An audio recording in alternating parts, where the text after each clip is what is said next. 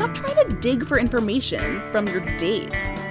Maybe they're all kind of gay because everyone's gay. Max. It feels so wrong, but it feels so good. So weird. Hello and welcome to Pass the Hot Sauce, a Roswell podcast. I'm Aliza Ora. I'm Lisa Abigail. And I'm Lorena Rose. We're here to talk about every episode of the 1999 WB series Roswell, one episode at a time and spoiler-free. Today we are discussing Season 1, Episode 9, Heat Wave. Or as I like to call it, the male gaze. According to IMDb, this is the one where hormones run high when Roswell is hit with an unusual heat wave. This episode was written by Jason Katims, our executive producer. This is one of 15 episodes for which he has a writing credit, and it was directed by Patrick Norris. This is the first of 13 Roswell episodes that he will direct across all 3 seasons. And when I was complaining to my partner, who works in the film and television industry, about this episode and how this guy was fetishizing young female bodies, my partner was like, oh yeah, I've worked with him. So according to my inside source, he's probably not a creep. He's just giving the people what they want. So I asked for a quote that I could use in the episode from someone who's worked with this director. And my partner said, and I quote, "He was fine." So there you go, folks. Great. That's fine. the hot gas. Yeah. So he's exclusively a television director. So my partner said, like, he was good. He knew what he was doing. He had worked with Jason Katims previously, directing the New Year episode of My So-Called Life called Resolutions, which is fantastic. He then also worked with Jason Katims on his later projects, Friday Night Lights and Parenthood. He's done a ton of TV work. And notably, he directed a few episodes of Second Noah, which is a show that I never get to talk about, but I loved it when I was like 8 years old, and it introduced me to James Marsden and also to Joey Lauren Adams, and they're both really great. And also, this is a show that Seventh Heaven totally ripped off, so whatever. I watched Seventh Heaven. Yeah, me too. I also watched Second Noah. There are some TV shows I have seen. I'm so excited. I have not met anyone else who's watched Second Noah, so yay. I don't remember it really well, but I do definitely remember that I watched it. I've never heard of it. It's a little known show. Objectively, it probably was bad, but like, again, I was 8 years old and I was like, oh, this is so dramatic and cool. It was like grown-up stuff. Yeah. Yeah. So Patrick Norris most recently directed a few episodes of the Apple TV series Dickinson, starring Haley Steinfeld as Emily Dickinson. I really want to see that. I've seen some ads for it. It looks really cool, but I haven't had time to watch it yet. So this episode aired on the 1st of December, 1999, which puts it right around the same timeline as the show itself, as the episode. So we start off in the Crashdown.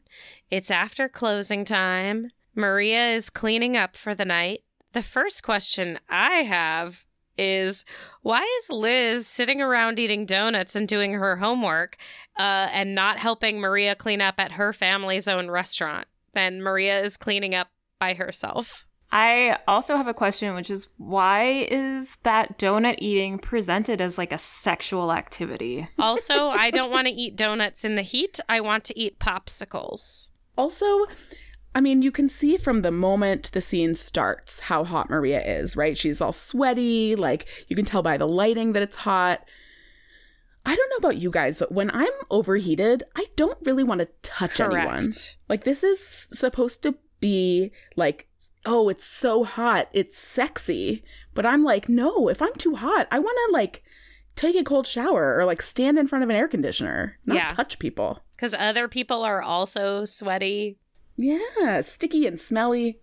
Yeah, so we get this full body pan of Maria, which is totally unnecessary, and it's just meant to show off her body. She's wearing little shorts and a little tank top. Michael comes through wearing a t-shirt and jeans. So is Michael not as hot, or do we just not care because he's a boy, so we don't need to see his body on full display? I would say the latter. Yeah. But also maybe aliens regulate their temperature differently. Yeah. Oh, I also noticed a new alien power manifesting in this episode as the door of the Crashdown Diner clearly says pull on the outside and push on the inside. And yet, from the outside, Michael pushes it and it opens. Wow. Magics. He's getting better at using his powers. Hmm. I did not catch that. I did not either. Some doors have a push and pull on them, but really they swing both ways. I have noticed that in the real world. It's true. Also, was anyone else as grossed out as I was by the fact that Maria and Michael then are laying on the floor behind the counter? Yes. Well, she just cleaned it. With like a broom? Yeah, she broomed. She didn't mop.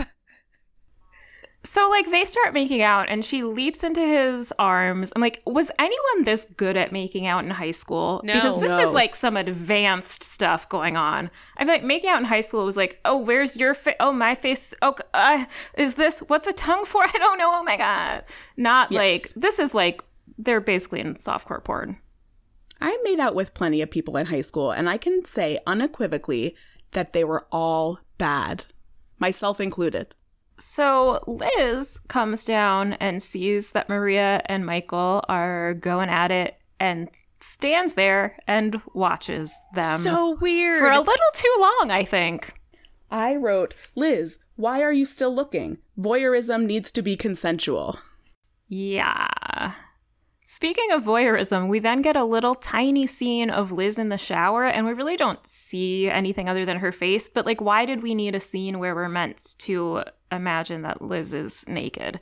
Just so she can tell us didn't. the date. Yeah. No. And her name, Yeah. don't forget. Yes, of course. Elisa did actually say that what she wants to do in the heat is take a cold shower. So Liz is the only one following instructions so far. But I prefer to take showers without people watching. Yes. I really like, in an I hate it sort of way, the little speech that Liz gives us. She's walking into school then. She's like, heat expands, it melts things, it makes things boil, it sets things on fire. She doesn't say it like this, but this is how I'm picturing her saying it. Kind of does almost. So she's talking about how it just really pointed out in this blatant way how my life wasn't expanding. I was stuck. And I'm like, girl, you just found out that there are aliens from outer space living among us. And you're like, oh my God, my life is so boring. Why doesn't anything cool ever happen? Yeah. I just almost died and this guy saved my life. And then I found out he was an alien and we went on a bunch of adventures together. Nothing ever happens. Yeah, like, how often do you have an FBI agent chasing you around town? Yeah. Exposing FBI agents. Like, I think your world is expanding, Liz. You just aren't getting the makeouts. Right. Yeah, and that continues throughout this episode where she keeps talking about things aren't moving forward, and she asks Isabel later why she doesn't move forward with things, and it's all about how your life can only move forward through a romantic or sexual relationship with someone. And I'd be like, oh, baby girl, no, you need to find fulfillment in your life in other ways. This is not it. Especially for someone who is so focused on her studies and advancing her career. Like, really? That's the way you want your life to expand? Although I can't talk. You know, when I was a teenager, I was probably focused on boys and people to make out with. Well, and like, I get it, but I also think that it plays into this thing that we always are talking about, where the writers are telling us Liz is so smart, Liz is focused on this, Liz just wants to be a scientist, but we see Liz being like, boys. She's like, Yeah. why isn't she ever going around just like thinking about physics or chemistry or whatever? Let's just see a little bit of that. Maybe she is. The only science we see her doing is trying to force other creatures to have sex. It's true. We'll get there. Liz is like, move forward, slugs, move forward. Because I can't. You must. Yeah. Ugh.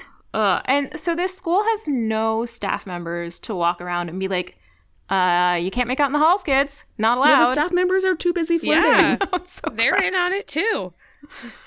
That's right. I keep forgetting everyone in Roswell is awful at their jobs. Yep. Milton isn't there to help out, so... Yeah.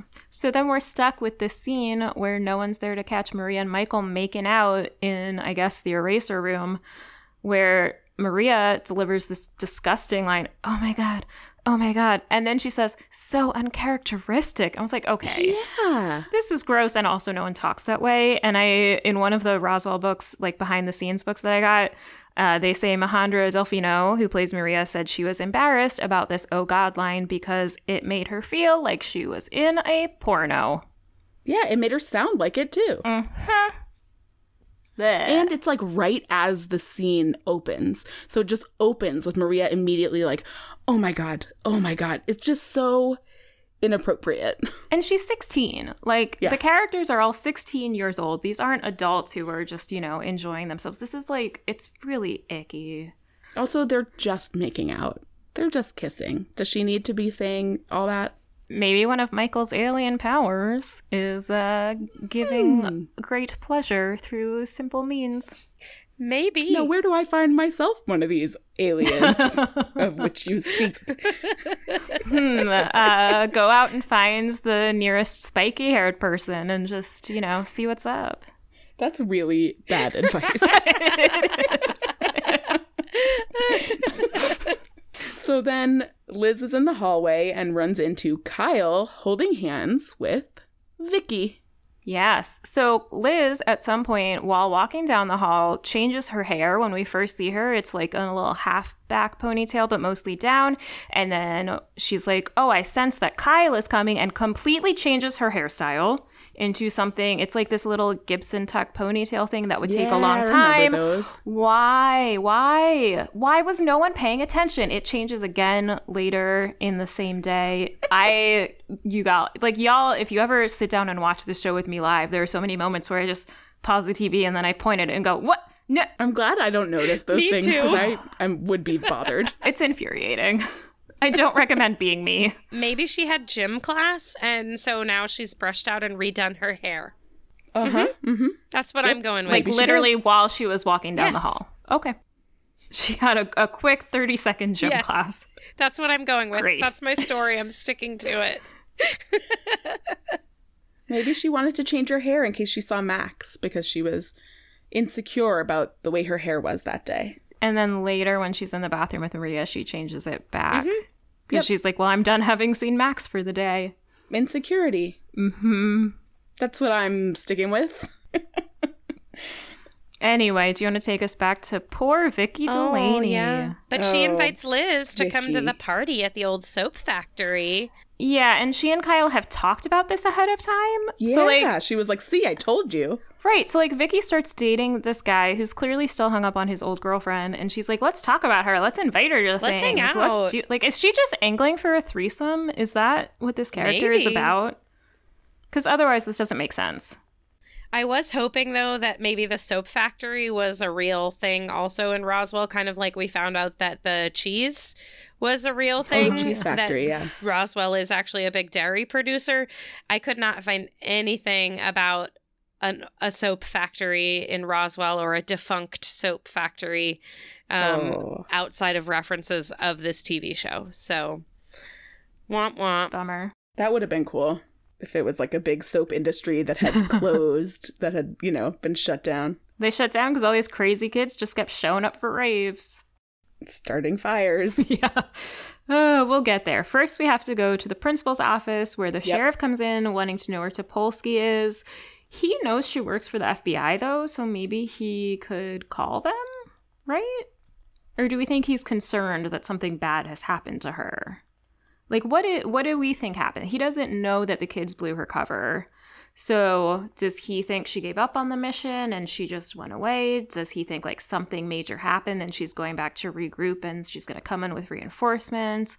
Or like a bad guy got her? There's so many possibilities. Yeah, maybe he thinks a bad guy got her because it sounds like she just disappeared. And I'm assuming he like tried to call her superiors, but I think everyone would just be like, Topolsky who? Mm-hmm.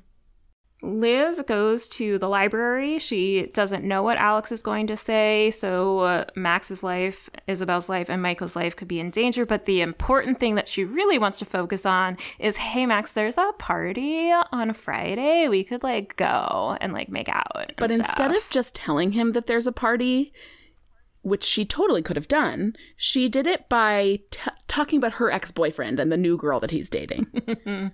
Which is not the best way to invite someone to a party as your date. And she's being super, super subtle. I wrote down, Liz is the queen of subtle. She's talking about people are pairing off and moving on while she stares longingly at the other two students making out in the corner and thinks Max won't And again, they're notice. moving forward because they're making out with each other. Because that's what progress in life looks like. Yes, is finding a mate. Liz is so awkward in this scene. I was, as usual, watching for the laugh count, and there were a couple almost laugh count material things, but really they were what I called laughing exhale. She's like, Max, do you want to go to this party? She's like, not really laughing and not normal talking either. And then I also thought it was weird how Liz asks Max, oh, is there something going on between Michael and Maria? Oh, no, there's nothing going on. Like, she asks him about it and then immediately denies it, which I think is weird. Like, obviously she was asking because there's something going on. Why does she then decide, like, oh, no, well, I guess I shouldn't tell him? It was all just weird. Like, it's all just awkward. It's all Liz is bad at lying. Liz is bad at being subtle. I don't know why Max automatically thinks that it's going to be bad, other than this usual thing where anything Michael does is bad, anything Maria does is bad, because they're just the loose arrows and no one knows what they're going to do. Yeah. And I mean, the loose I don't think arrows? that's a saying. I've never heard... I was going to say I've never heard that before. That's what I was thinking of. They are loose projectiles that are used in a weapony manner. A loose arrow isn't any good either. Right? They're all fine. You don't want those not. lying around your house getting stepped on. Ugh. Yeah, well, I think that the reason Liz is so focused on Michael and Maria with Max, but maybe isn't sure how to bring it up, because of the whole reason that they couldn't be together because he's an alien and she's a human. But then, Michael and Maria are doing it. Yeah, this reason doesn't make sense to me, and I'll talk about it more in the science lab scene. And then, y'all, we meet Amy DeLuca.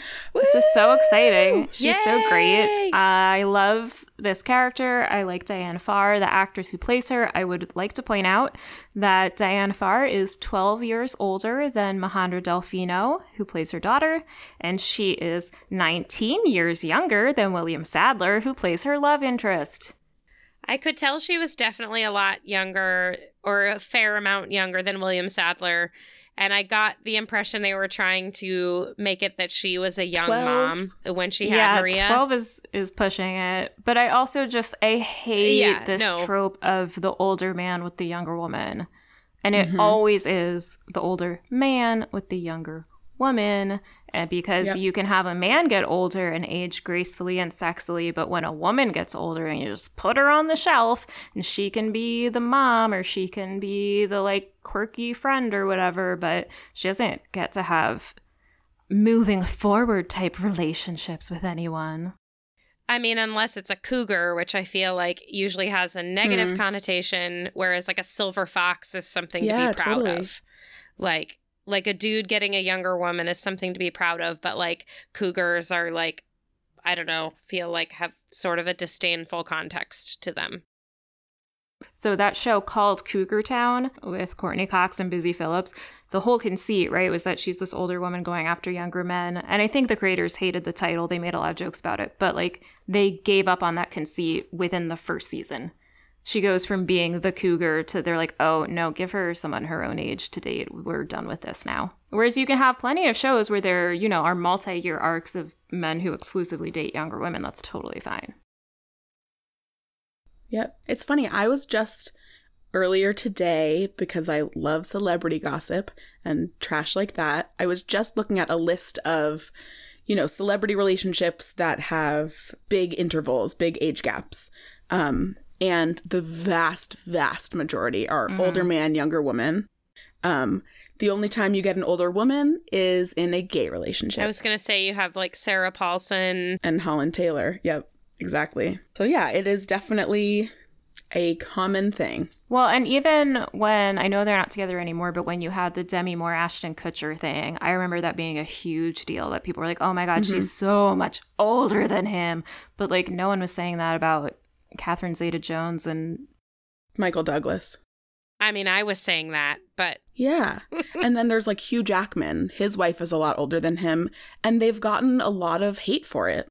And like, I don't know if y'all saw, I mean, we're on a big tangent now, but let's just roll with it. I think it was maybe late last week, like Keanu Reeves finally went public with like the first girlfriend that he's gone public with in decades. And they are a similar age, but she does not dye her hair. She has gray hair. She has fine lines and wrinkles. She is not severely old looking. She looks like her age. She looks like a woman in her late 40s or early 50s should look. Because it's like almost expected these days for a famous person, a famous older man, to date someone that's at least 15 years younger. Or that the women are having Botox and dyeing their hair and have professional trainers and all of these things that are, that, you know, the Nicole Kidmans and Julia Robertses of the world, you know, still look like they did 20 years ago because they have all this help. So, Amy DeLuca! Yay! We get to Amy. meet her. Yay! Also, it's funny because at the start of this scene, she is mad. She's like ranting and raving about how she was called in and this woman isn't even here. And by the end of the scene, just because he flirts with her, she's like happy and fine and not mad anymore. Yep. That's how moving forward works, Eliza. Oh, right. Sorry. Also, more laughing exhales in this scene. She's kind of like awkwardly confused, but not mad anymore. She doesn't seem quite into the interaction that's happening, but... Right. Hence the laughing exhales. I also thought it was interesting. She seems surprised to learn that he's a single parent. They live in a small town. He's the sheriff. He's been in law enforcement since she was 18 at least. And like their kids go to school together. I don't believe that she would not know.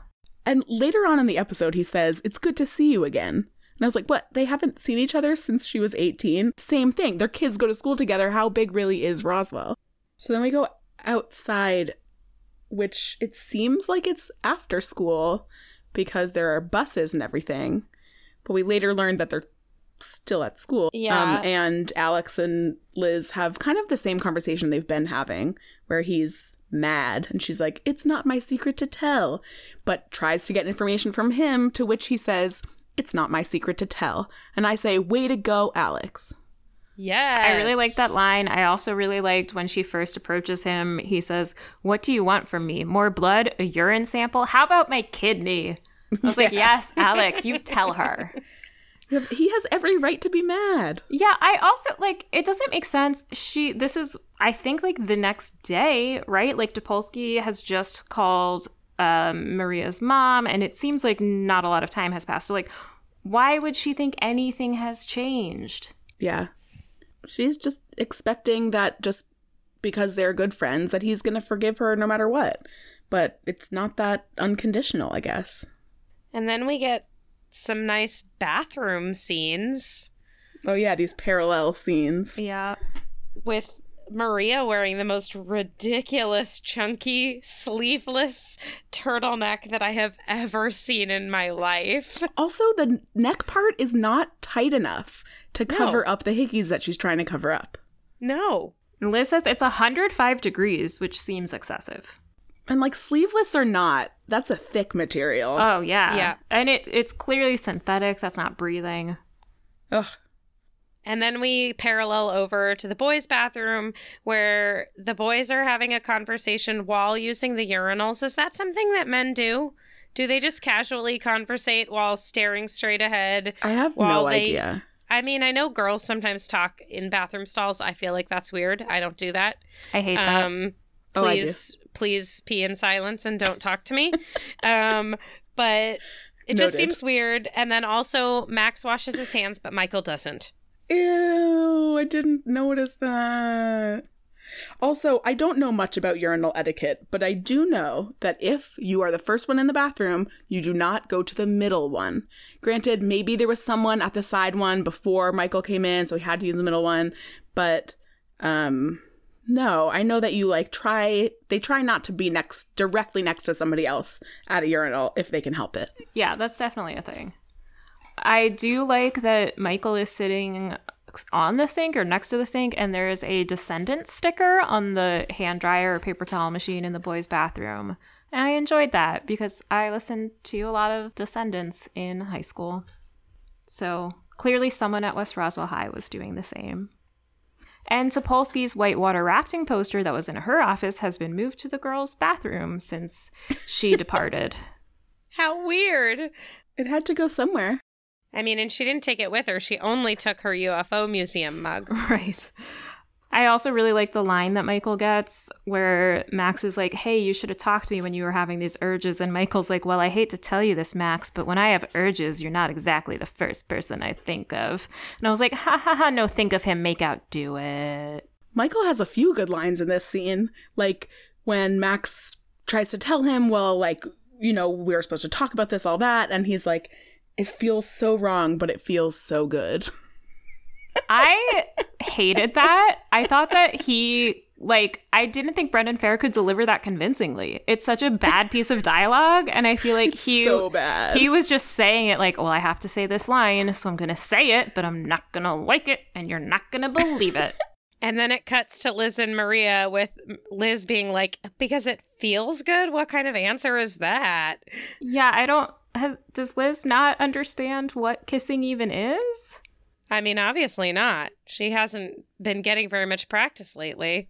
Although she's been seeing plenty of it all around her. True. And obviously it feels good. That's why everybody is doing it. Yeah. Right? Maybe Kyle was just a terrible kisser, and that's why they broke up, and so she doesn't get that it's supposed to feel good.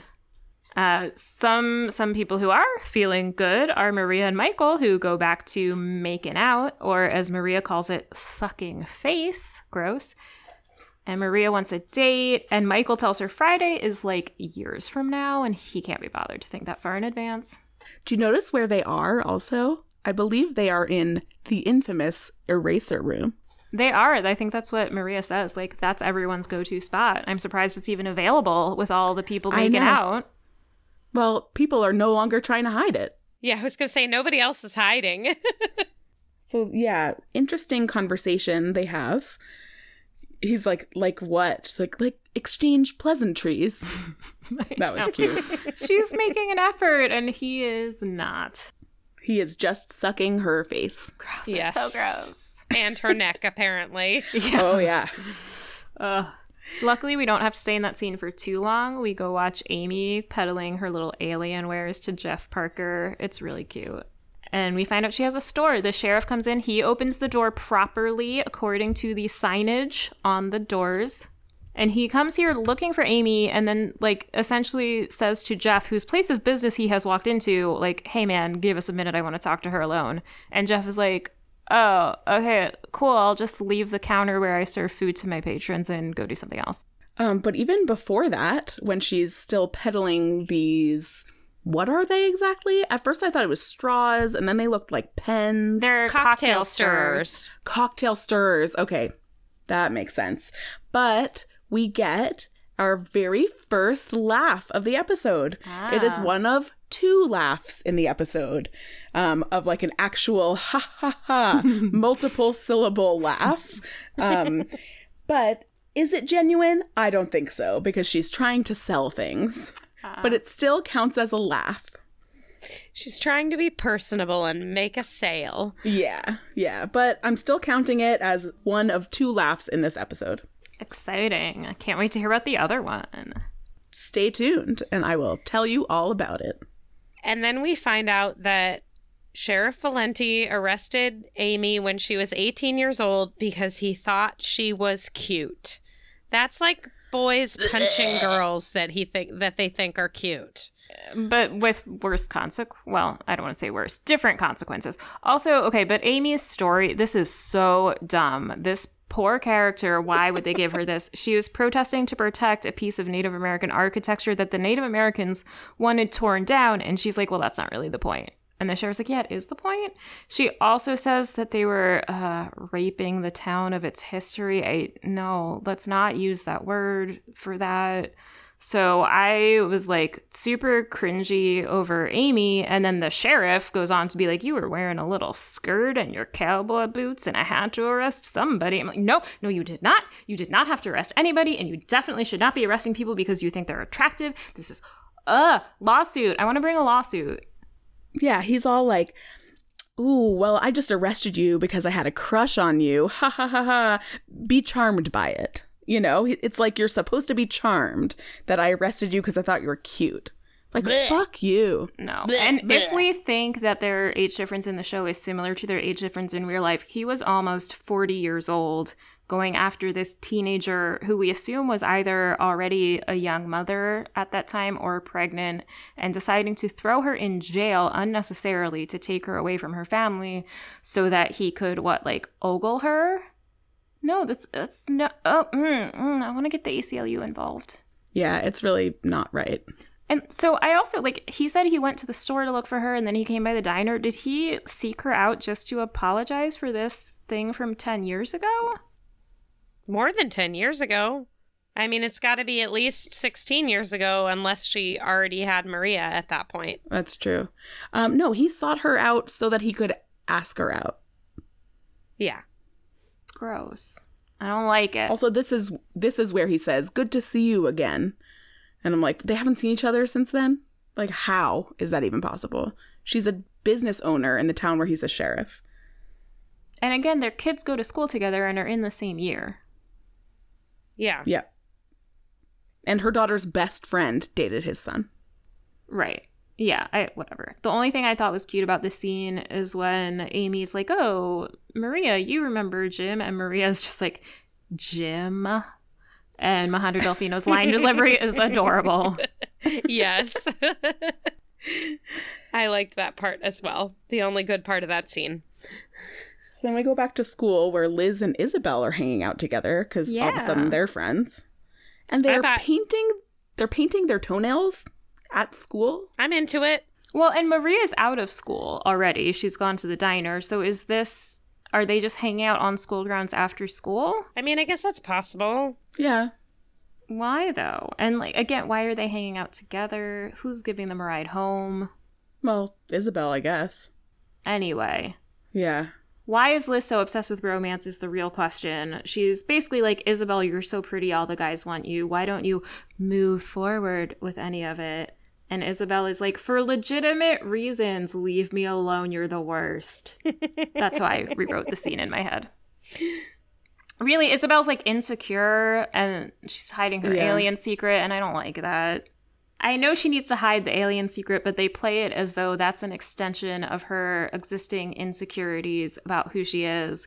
And I feel like Isabel's a really confident character, and I know she's young. I know all teenagers have insecurities, but I just don't buy it from her. I know you mentioned that you have started reading the books a little bit. I don't know how far into them you are. Maybe you only read the first one, but they do play into her fears about being exposed a lot more in the books, and that is a really big source of fear and insecurity for her.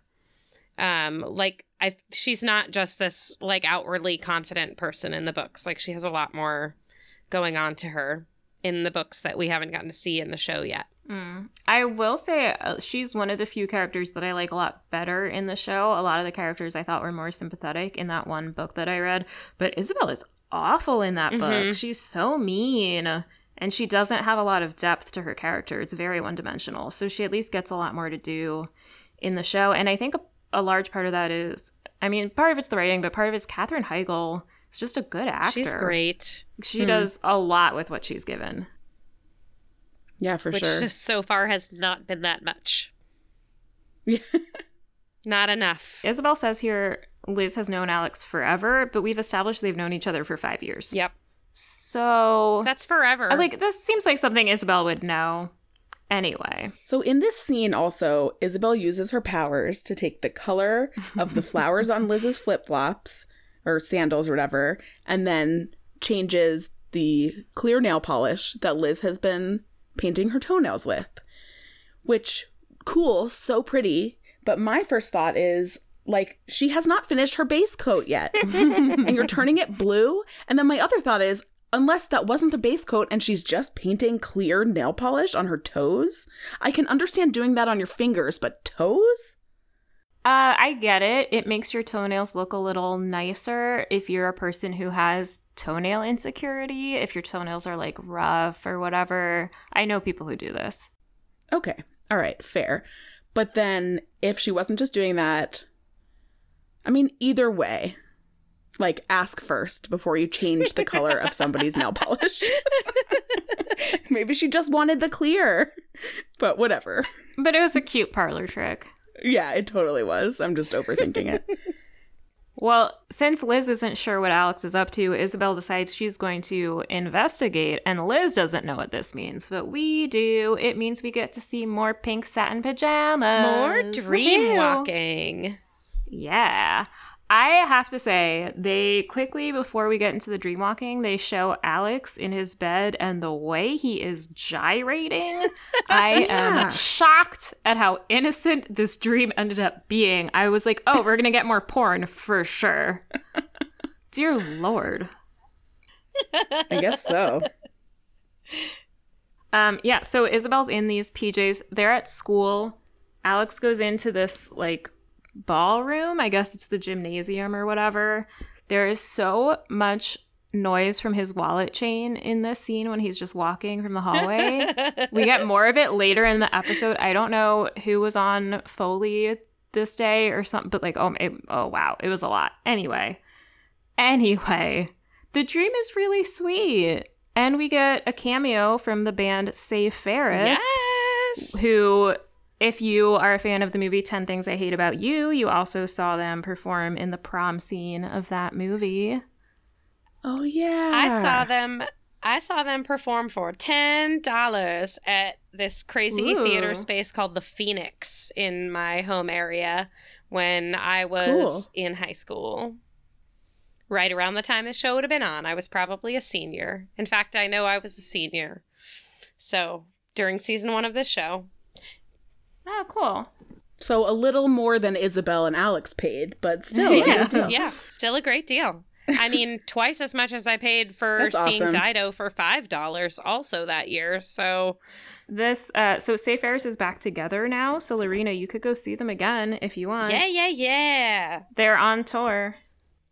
I'll see when they're coming to New York. But so I think this is really nice because Isabel, we gather from this and later scenes, is used to men just kind of being gross and pervy and just wanting her very nice body. But she also has a very nice personality, and Alex is the only one that we've seen so far be interested in that romantically. And so the dream really focuses on him wanting her to open up to him, and it's just very sweet that this would be, like, I don't want to say his innermost desire, but even when he has no inhibitions and this is in his subconscious, he still is very respectful of her. He just wants to get to know her better. He wants her to feel comfortable with him. It's really nice. He's saying all the right things. He's like saying such sweet things that totally apply to her opening up about being an alien, and he doesn't even know. Mm-hmm. I wrote down that Alex has very classy dreams. He sure does. But that still take place in the school. It's like they have, a area for the band to play and this table set up for a fancy romantic date. But then there are like classroom desks and chairs like behind it all. So I thought that was weird. I think they were going for that surrealist dream thing where, you're in one space and then, all of a sudden you're in another space and it feels normal in the dream, but in real life it's weird. But I don't think they pulled it off well. Yeah. But yeah, that weird dream thing where, like, you're in a space that looks nothing like school, but it's school. Mm-hmm. Yeah. Isabel looks fantastic in this red dress. Yes. And Alex is wearing a tux and is super smooth. He's just like less bumbly awkward. He's like smooth. He's like the other Xander in the Buffy episode, The Replacement. Oh my gosh, he totally is. That's what it reminded me of. Well, in his dreams, he obviously gets to be the best version of himself. Yeah. Yeah, and I think there's something too about him finally feeling like, I don't want to say like he has the upper hand with Isabel, but I think when he sees her, he's always just so flustered and he always feels so out of sorts. And so here he's in his element and he's confident. And so he can talk to her in this way to invite her to open up to him rather than what he does in real life, which is try to protect himself from getting hurt by her because she's so out of his league that he just feels like anything he does is going to end in rejection. And we can see why he might think this when we look at Isabel in this blue ribbed tank top that she is wearing in the next scene. I don't mean to keep talking about Isabel's body because I don't want to objectify her, but I don't recall anyone that I went to high school with looking like this. So this would have been quite the moment at school, I would imagine. Also, her hair looked so cool in this scene. Mm-hmm. She had like multiple of those toothy clips, I don't know what else to call them, in her hair, and it just looked really cool.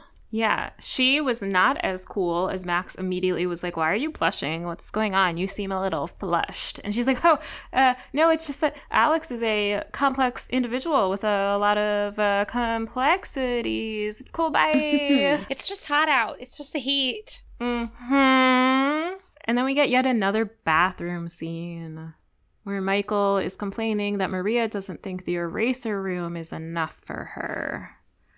Like, I don't understand how he would not think that this was going to happen. Like, she was always just going to want to make out and not tell anyone about it and not have a conversation. But what's interesting is, like, at first it seems like he's just being shitty and he's, like, you know, only wanting the sexual aspects of it. But then as he keeps talking, it seems like really that what he's worried about is that he's going to hurt her.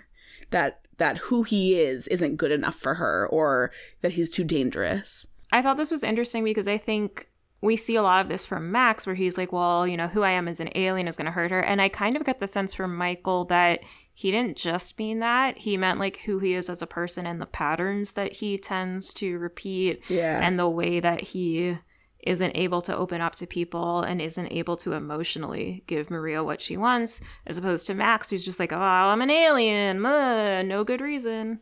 Yeah, totally. That's exactly what I was thinking. And then we have our great science room scene. Let's make the slugs mate. So Liz once again is sitting in a dark, empty classroom in the middle of the school day. Why? Why do they have all these empty rooms lying around? Free period? Well, it has to be dark to set the mood for the slugs. Okay, I went down something of a rabbit hole on slug mating because I saw this and I thought, can you make slugs mate? I don't think so. Okay, so here are the facts, kids. Most slugs are simultaneous hermaphrodites, meaning they have both male and female reproductive organs, and they can therefore reproduce asexually. They can, however, also mate with other slugs, and in our show notes, I'll post a video that you will find either very cute or totally repulsive, or both. It is of slug mating, and it is narrated... Is it leopard slugs? I think it is. And it's beautiful. It's narrated by David Attenborough. So... I won't get too much into it other than to tell you that the phrase mucus rope is heavily involved. Ew. So if you don't think you want to see what that looks like, maybe don't watch it. No. But I will say the logistics of this make me think it is absolutely not going to happen in the little metal dish that Liz has. So I don't know if the one I'm thinking of is the mucus rope David Attenborough one, but everybody please look up leopard slugs mating because it is beautiful. Or disgusting. Maybe it's disgusting, but it's also quite breathtaking.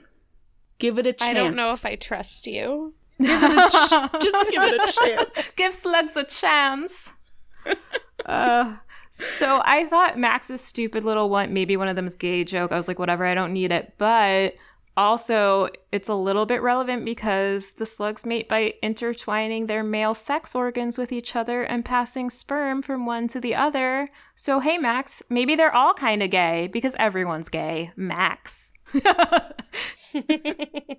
So we get into my big question now. We've talked about this. Max doesn't really have a good reason, but I'm also like, what is his plan? If he's saying, I can't date you because I'm an alien and you're a human. As far as we know, as far as they know, there is potentially one other alien out there who is much older than them, is a man, is potentially dead by this point. Depending on how they age, he's definitely like really old. Is Max never planning to date anyone? The only female alien that we know of is his sister. And the only other alien their age is Michael, who doesn't think of him when he has urges, so that's probably not going to work out. So, like, is Max just going to be celibate for the rest of his life? Is this his plan? This doesn't seem well thought through. It sounds like it. Sounds like it is his plan. And I feel like he is the type to, like, martyr himself, to, like, sacrifice his happiness for something that he thinks is right. But I agree, like, why is it right? And what is the long-term plan here? I don't think he has one. And I would like to say there's nothing wrong with celibacy. There's nothing wrong with anyone who is asexual or aromantic. If it's not something you want, that's great. But it's clearly something Max wants. And he's denying it for a reason that doesn't really exist. I think it's just one of these things that he tells himself so that he doesn't have to deal with the emotional reality of his feelings for Liz. Yeah. But then Liz does try to talk to him about it. And basically being like, it's not fair is essentially what she's saying. That, like, how come Michael and Maria can make out and do all that and we can't? And he basically is like, well, it's what's better for us. He's saying basically, it's not us not working out that I'm afraid of. It's us working out and this and that, and how he's afraid. And he makes this decision for both of them. And then she says, that's not your decision, is it? And I was so proud of her for that, because I am, like, really tired of the whole trope of, I didn't want to hurt you as an excuse for doing something that still is hurting someone. Mm-hmm. Because often it's, and we see that again later with Michael avoiding Maria because he's afraid of hurting her, when, like, avoiding also hurts. And I'm just sick of this trope, and I'm glad that Liz called him out and said, well, it's not only your decision. There are two people here. I get that, and I appreciate that, but I also, Liz says, like, it's not your decision, but it's also not hers. Both people have to be on the same page. And so I feel like if Max really isn't emotionally ready for this relationship, then Liz should respect that. And we do see that he comes around in his own time when he's ready for it. And so I don't love her pressuring him into this. I like the situation between Maria and Michael a lot better. The conversation where Maria is just, like, later on at the soap factory, very clear about her boundaries and her needs and her expectations. And just is like, this is what I want. And Michael's like, well, I can't give that to you. And she's like, okay, then we're done. Yeah. And so I like that. I also noticed that Liz touches Max's hands. And even though she was wearing gloves to prod at the poor slugs, they have magically come off so that she can lovingly stroke Max's hand. Just another one of these things. But I do like when the teacher finally shows up, because she's just left a student alone in her classroom to perform science experiments. I thought this was an adorable little exchange at the end where she says, hey, Liz, how are you doing on your mating ritual? And Liz, who's, like, about to maybe kiss Max, is like, well, I was doing just fine. Yes, I loved her little attitude there. Like, just a tiny hint of attitude. Like, not, like, really sassy, just, like, a little... Yeah, it's pretty cute. So that got a laugh for me, Eliza, but I don't think that counts for your list. No, it doesn't, but I'm glad that you laughed. And then we head outside the school again, where Isabel goes to find Alex and invite him to go to the party. Ooh. And Alex is, like, so shocked by it. He has this adorable, cute little shocked face when Isabel is like, meet me there at 8. And the look on his face is just so cute. Yeah, he's very flustered. I also really like Isabel asking him out, but you don't reach over and unbutton someone's shirt. That's not cool. No, doesn't matter how ugly the shirt is. She does it again at the soap factory party. Like, you can't just start undressing people because you feel like it. No. Ugh, Isabel. But then we get to head to the party. Yeah, so we get more male gazing moments of these teenage girls in some outfits. Yep. Yeah, Maria is, like, straight out of a disco. Yeah. Her hair, totally. Her shirt, she just looks like back to, like, the 60s, 70s. I feel like, okay, if teenage girls are picking out these clothes for themselves and wearing it, fine. I don't want to, like, slut shame anyone or whatever. But like these were grown-up people picking out these clothes to make teenage girls look sexy for an audience, and so it just feels icky to me. Maria's not wearing a lot. No, she's not. I definitely owned clothes like that at that age, though. Well, slightly older, because around the same time the show was out, I definitely had shirts like that and little mini skirts, and I don't know where I wore them because I didn't really go to parties or anything, but maybe I just wore them to school. We didn't really have a dress code. I don't know. But No soap factories No. around you? No. I mean, I guess maybe I wore it to the Save Ferris concert, but I definitely had some little tiny tops like that where it's just like a little string tying in the back and you can't wear a bra with it because where would the bra go? And like, yeah, definitely had some clothes like that at what would have been age 17 because I graduated from high school at 17. So The DJ guys show up and I'm really confused about what their plan is because someone's already playing music. Well, they put on different music that is pretty much the same as the music that was already on. What is the point of this? They're drunk. Whatever. Okay. Whatever. One of them, Octavio, is played by Trevor Lissauer. He's the gross guy who calls Liz Babe-O-Rama and hits on her. Ugh. He plays Miles Goodman in the college years of Sabrina the Teenage Witch. It's a much better character than That's this where one. I knew him from. I forgot to look it up. Thank you so much. Oh, yeah, I like him in that show a lot. He's like Yeah. awkward and sciencey and cute. In this, he's disgusting. And this is one of my least favorite things when a man is hitting on a woman and the woman's like, I'm not interested. And he's like, of course you're interested. And then another man shows up and the guy who's hitting on the woman is like, oh, I'm sorry. I didn't know she was owned by another man. I will leave her alone now because I cede this to you, fellow man, not at all to the woman because I have no respect for her and she couldn't possibly know what it is that she wants because what she wants is me to have sex with her.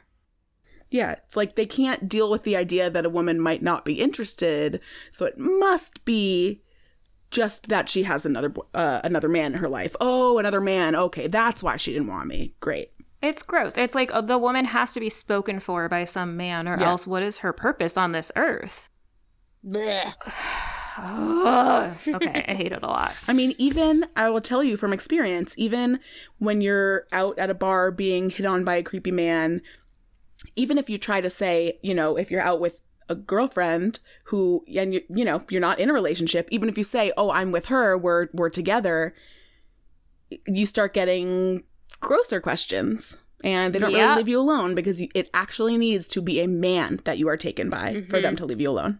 Yes, it has to be another human, which means a man. Yeah. Oh, right, of course. Women aren't human. So I wouldn't have minded this because it is a real thing. Yeah. I don't like seeing it reinforced in TV, but like I would have felt a lot better about it if they had Liz stand up to him and be like, no, I'm not taken by this man. I'm not taken by anyone. I'm just not interested in you. And I already told you that. So get lost. Yeah, it would have So been I feel better. like when you just show this interaction without commenting on it, without subverting it in any way, then it's almost like you're presenting it as like, well, this is fine. This is the way the Yeah. world works. And it's not. It's not fine. Ugh.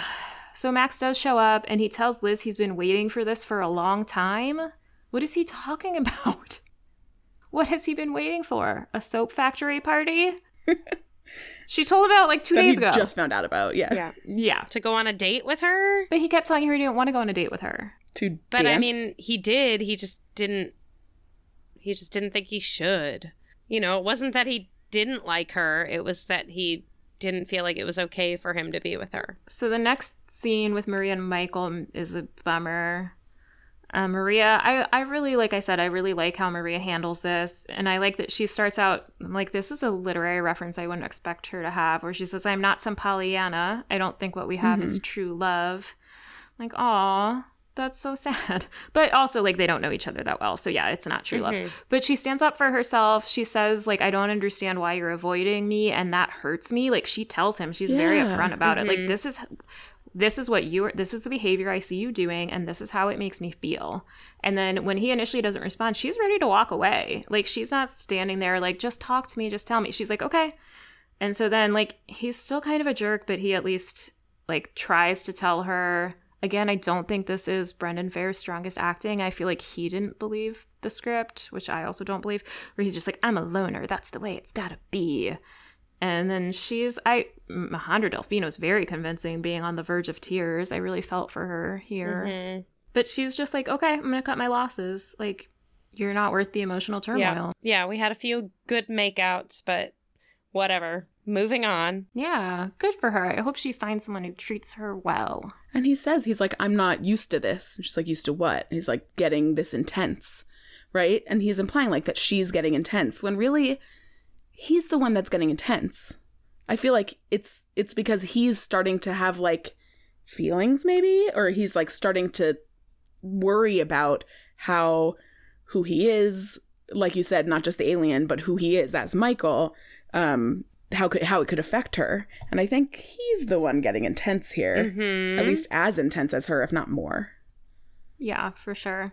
Okay. So then we go to a somewhat less intense scene, or at least it starts out that way, between Isabel and Alex, where Isabel says, most guys are just disgusting animals whose sole purpose in life is to try to maul me. To which I say, ugh, girl, we all have been there.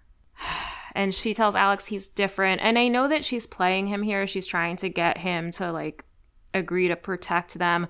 But I kind of think she means it, Oh, too. I think she does, too. I think what she saw in the dream and why she's so flustered the next morning talking to Max is because she sees him in a different light. She sees him for who he is, and she knows she can trust him.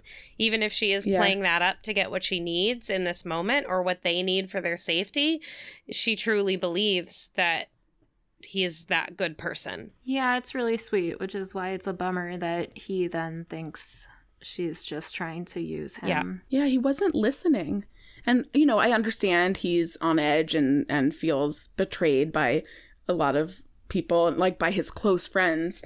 But she was starting to say, like, that's why I know I can trust you. He wasn't listening. He just jumped to conclusions. Mm-hmm.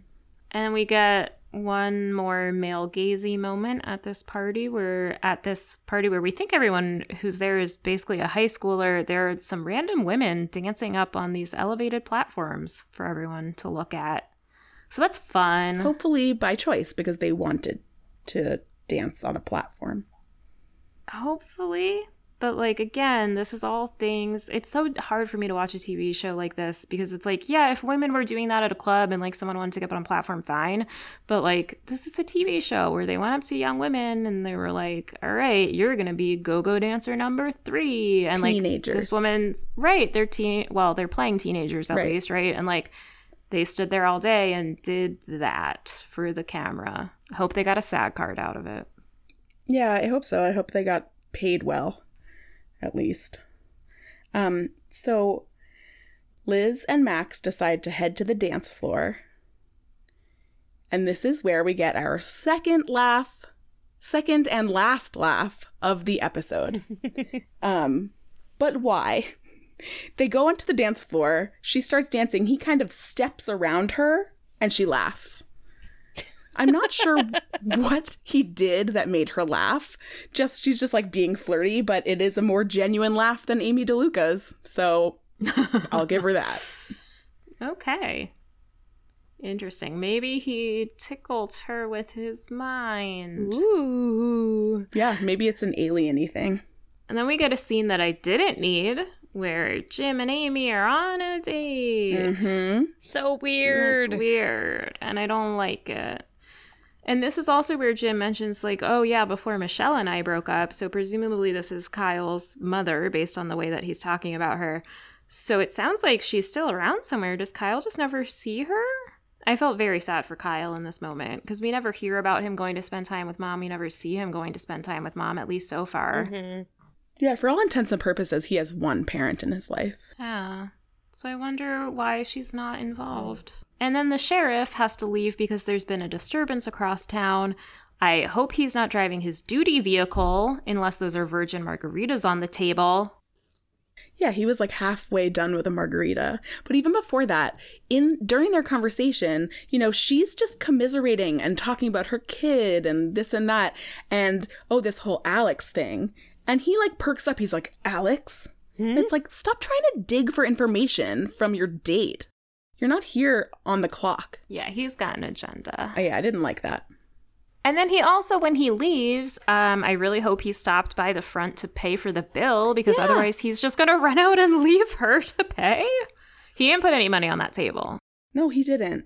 Yeah, that really sucks. He left her with like half her meal or half her drink, whatever. It's like, poor Amy. And I think they were eating chips and stuff, so like if they had already ordered their entrees, so she's just going to sit there and wait for them. And then just eat it by herself. Maybe she wraps one up and takes it home to Maria. Yeah, I was going to say, maybe she gets it all boxed up and goes home. Do y'all think Maria knows at this point that Amy's on a date with Jim? Like, do you think Amy told her? Do you think Amy was just like, I'm going out for a while, bye? Well, Maria's at the party, so she maybe doesn't even know that her mom also went out. Yeah, I feel like she probably doesn't. And unlike the books, Maria doesn't seem to have a little brother who she might have to babysit if her mom was going out. Oh. I hope that we get to see Maria find out that her mom's been going on dates with Jim, because I want to see that reaction. That sounds like Elisa's prediction. Oh, right. Yes. We'll save it for the end. We go back to the soap factory to see Max and Liz go out for quiet and privacy. And here is where we get maybe one of my bigger male gaze moments, where Kyle is fully dressed, making out with Vicky outside in public, essentially in this parking lot, in a truck, not comfortable, in her bra.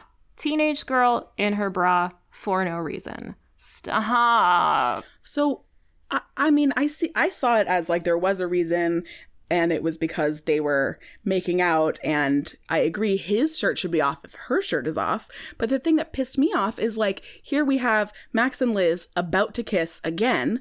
Not only does Kyle interrupt them, which is rude, he also calls attention to himself and this girl who is not dressed, who he should be giving all his attention to. Yeah. He calls attention. It's like, does she want to be seen by people when she's just in her bra? And like, I'm sure this girl had all these insecurities already, because it seems like Kyle won't shut up about Liz. Yeah. And now she's like, oh, cool, we were having a great time. And then you saw your ex about to kiss someone else, and you were like, look over here at this topless chick I'm with. Stop doing what you're doing. Yeah. Fuck you, Kyle. Yeah. Yeah. I feel like I alternate from scene to scene between being like, poor Kyle, his life is so hard, and be like, Kyle! Yeah. What a jerk. Stop it. Get better. And then cut back into the party. The cops are showing up. And Octavio, you bastard, passing off the liquor to Alex and Liz. But why did they just take them? They both just look at them stupidly. What is this? What just appeared in my hand? And Jim also comes up to them like 3 seconds later. Yeah. He has to have seen that this person just handed them this alcohol. Oh, absolutely. And like, he doesn't care. He's just like, whatever. Excuse to go to jail. Yay. Yeah. He's like, ooh, here's my opportunity to put them in jail and force them to answer questions. I do really like when they go to jail, when Liz is like, Alex, talk to me. Alex, I'm not respecting your wishes at all, Alex. He's just like, shut up, Liz. Yeah. And I was like, yes, Alex. Yes, this is totally fine. I am usually not a fan of people yelling at each other, but like, dude, she's being so disrespectful. And she's just pushing him through the bars of this jail cell. This is a very stupid setup for a jail cell. Yeah. That has apparently no surveillance. Right? Because this top secret, thing that she can't tell anyone. She couldn't even tell him. Now she can say it in a building with other people around. Yeah, and Sheriff Valenti right around there somewhere. Mm-hmm. So Sheriff comes in and tells them, Liz and Alex, your parents agreed that sometime in jail might make you remember what your priorities are. He's definitely lying. Bullshit. Oh, absolutely. They immediately should be like, we're juveniles. We have rights. You absolutely can't keep us here without telling our parents. Like, let me see. Like, you have to, the whole thing. Like, their parents were clearly never notified. He ends up releasing them just on their own recognizance. Like, he doesn't release them to anyone. At this point, like, the county, the sheriff is acting in loco parentis for legal purposes. You can't just release them on their own. Like, you have to release them to someone, to a parent or legal guardian. And you definitely have to notify a parent or legal guardian, and like, they can request counsel if that's something that they want. This whole thing. And Alex knew all this. I mean, he was like, I may be a teenager, but I know my rights. Yet he waited so long to bring that up and to make that argument, and instead was like trying to sleep as Liz every 3 seconds is like, Alex. It like reminds me of my cat in the morning when he wants his breakfast. It's just Mom. It's like a toddler who's just like, I want this, I want it. You exist only to please me. Like, Liz. And also, Isabel and Max are just sitting outside in the Jeep. But, like, they don't wait long enough because they're not there when Liz and Alex get out. So they just showed up, sat around for a little while, had a chat, and then left. Yeah, they were there just to see all the other guys come out. And then they're like, well, they didn't release Liz and Alex, so I guess we'll go. And where was Michael? Did he make it home on his own? Did he go with Maria? Maybe he's laying on the gross floor of the crash down with Maria. Ugh. Gross. But we do then get to hear Isabel say she thinks they'd be better off including Alex, which is what I was saying last week. Thanks for finally listening, Isabel. Mm-hmm. Yeah. And she thinks that they can trust him. So we're seeing maybe her feelings towards him are developing a little bit the more she thinks about him. Mm-hmm. So then we get the scene where Liz tells Alex, and like, I couldn't care about this. I don't know. I didn't find it very compelling. But she does do the whole like pointing up thing and him being like, Wyoming? Yes. Okay, they're Canucks. Like, okay. Yeah. Canada? Well, and then this is the only time so far that we've gotten an acknowledgement of some sort of parallel between aliens and aliens when he says, so what, you're saying the FBI is all over them because they're like illegal aliens, meaning immigrants. Like, it's kind of cute, but it's also like, it's the first time the show even hints at this, and it's just as a punchline. So I don't like it. It's clearly not an issue they're going to explore. And then like, Alex would know that's not what the FBI does. If anything, that would be at this time the INS, now ICE, would be the ones looking into immigration issues, and like, they wouldn't be going after a couple of minors. No. So it's still, from his perspective, shouldn't make any sense. But then Valenti comes back, and Alex finally stands up to Valenti and is like, I am a kid. Get me the fuck out of here. I am 16 years old, dude. Yep. And I hate Alex has had good lines in this episode, and this is not one of them, where he says he was at a party and all he wanted to do was engage in some depraved activity like drinking or sex. Sex is not depraved. No, it's not depraved. It's fine. Do it with consent, with enthusiastic consent between or among all partners. I would say consenting adults. For teenagers, it's fine as long as you're physically and emotionally ready and you are practicing safer sex practices. But whatever, it's TV, so sex is a disgusting activity that we can't talk about. But have you seen the 16-year-old girl's legs? Let me show you them again. Gross. So when they get outside, Max and Isabel have gone, like we said. And also, like we said, Jim is just like, okay, bye, get out, go home, I don't care, whatever. And they're just like walking You home. threatened to sue me, so just leave. Yeah. Alex gets another cute line where he's like, part of me feels like you've gone insane. And the other part of me feels like I want some of the massive doses of hallucinogens you've obviously been taking. Cute. I like it. And he doesn't believe in aliens. And Liz is like, well, I didn't believe until I met some aliens.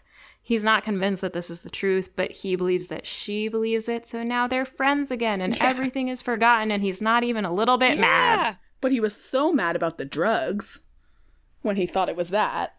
What's another depraved activity, Eliza? Oh, right. Whatever. So she's telling him the truth, and now they're all buddies again. And he knows the actual truth, but he doesn't believe it yet. So we'll see if and when he comes around. Mm-hmm. So we close with Liz on her balcony, Max coming up below her, very Romeo and Juliet. Wherefore art thou an alien? Liz thinks she's the only person who didn't benefit from the heat wave because the only benefit is smoochies. And I'm like, Liz, you just got your best friend back. And she's, or her, I'm going to put best friend in air quotes because, like, obviously Maria's her best friend. Alex isn't.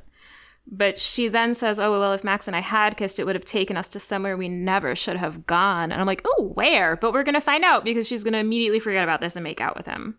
Yep. This is a place where we get different songs from the original in ways that I think are noteworthy. In the original, their first kiss is to Gomez's We Haven't Turned Around, and we get Steve Reynolds' Satellite. There was also at the beginning for Michael and Maria's kissy scene, there was originally a Santana song featuring Everlast. And instead of that, we got a Morphic Field song. So if you're interested, go watch these scenes again, but put it on mute and put the original music on and see how the experience changes.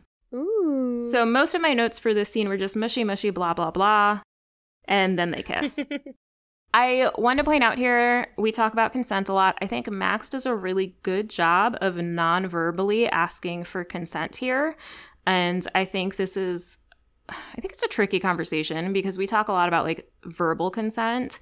But I do think that there are ways that you can ask for consent without saying, like, is it okay if I kiss you now? And I think Max does a really good job of giving Liz the opportunity where, like, he moves closer to her and then waits for her to reciprocate. So he's not, like, forcing anything. He's making sure that she wants it before he goes for the kiss. And I thought that was nice. Also, she had been pretty clear about wanting it for the entire episode. Right, but, like, in that moment, she might have been, not in the mood or whatever. I also noticed he was on the street level and was like, Liz, waited till she came out and then asked her, can I come up? Which I really liked. He didn't just show up, inches away from her at her bed on the other side of the window. He was all the way down there and asked if it was okay for him to come up.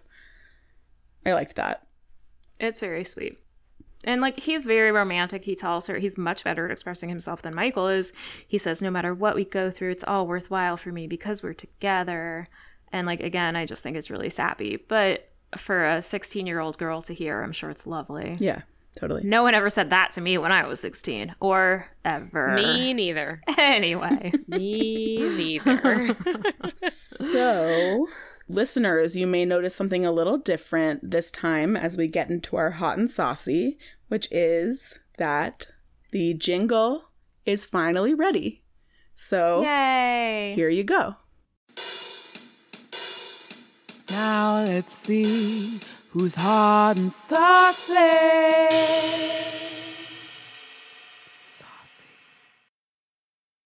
So with that awesome new jingle, who is everybody's pick for Hot and Saucy? Well, I do feel like I couldn't go through this episode and not pick either just Maria or Maria and Michael together, just because I just love them together. So I would say, because I didn't like the oh my god, I think the hottest part is at the beginning, like literally hot, and it's pretty hot if you ignore the fact that they are lying on a dirty floor. It's hot and it's saucy. Because there's ketchup if you think on about the ground. Ketchup, yeah. Exactly. I hate this episode so much. I think this might be my new least favorite episode. I think I disliked it more than I disliked Leaving Normal. For different reasons. Like, Leaving Normal I thought was boring and raised a lot of weird metaphysical questions that they didn't answer. This one I was just like, oh my god, stop objectifying these teenage girls. Stop. I just didn't want to see it. So I will give my hot and saucy award to Alex for his dream sequence, because just wanting to get to know someone as a person is really hot. Alex, great job, buddy. And my hot and saucy pick for today is Isabel when she and Liz are weirdly painting their nails together. Also not for necessarily a typical like hot and sexy way, but she is a little vulnerable and explains that it's scary to open up about who you are to people, and but being honest about things also I think is hot. Yeah, totally. Because honesty and vulnerability is definitely hot. Yes. Oh, yeah. And now it is time for Lisa's predictions. So the next episode that we're going to have is season 1, episode 10. It's called The Balance. So what are your predictions for what's going to happen based solely on that episode title? So not based solely on the title, but based on when I was doing my IMDb research for 285 South and Riverdog, I saw that Todd Thawley, who plays Eddie, and Ned Romero, who plays Riverdog, are in the episode The Balance, which makes me deeply concerned because, as we have discussed at length, WB shows, TV shows in general, tend not to do a great job of depicting Indigenous people, and so we'll see how that goes. I think they haven't, like we said, they haven't done as poor of a job as I had thought they would. Yeah. So I hope that they don't do anything super offensive, but that's always my big fear when there's a storyline that centers around white people interacting with Native people. Historically, it hasn't gone great. Fingers crossed. We'll hope for the best. Yeah. Like I said earlier, I would love to see, and I kind of predict that at some point we will get a dramatic moment where Maria finds out that her mom is dating the sheriff. So I would really look forward to a little Maria freak out moment, because those are always kind of fun. Yes. Thanks for joining us for this discussion of Season 1, Episode 9, The Male Gaze. I will do my best to get that title changed on IMDb so it's official. We'll be back in 2 weeks to discuss Episode 10, The Balance.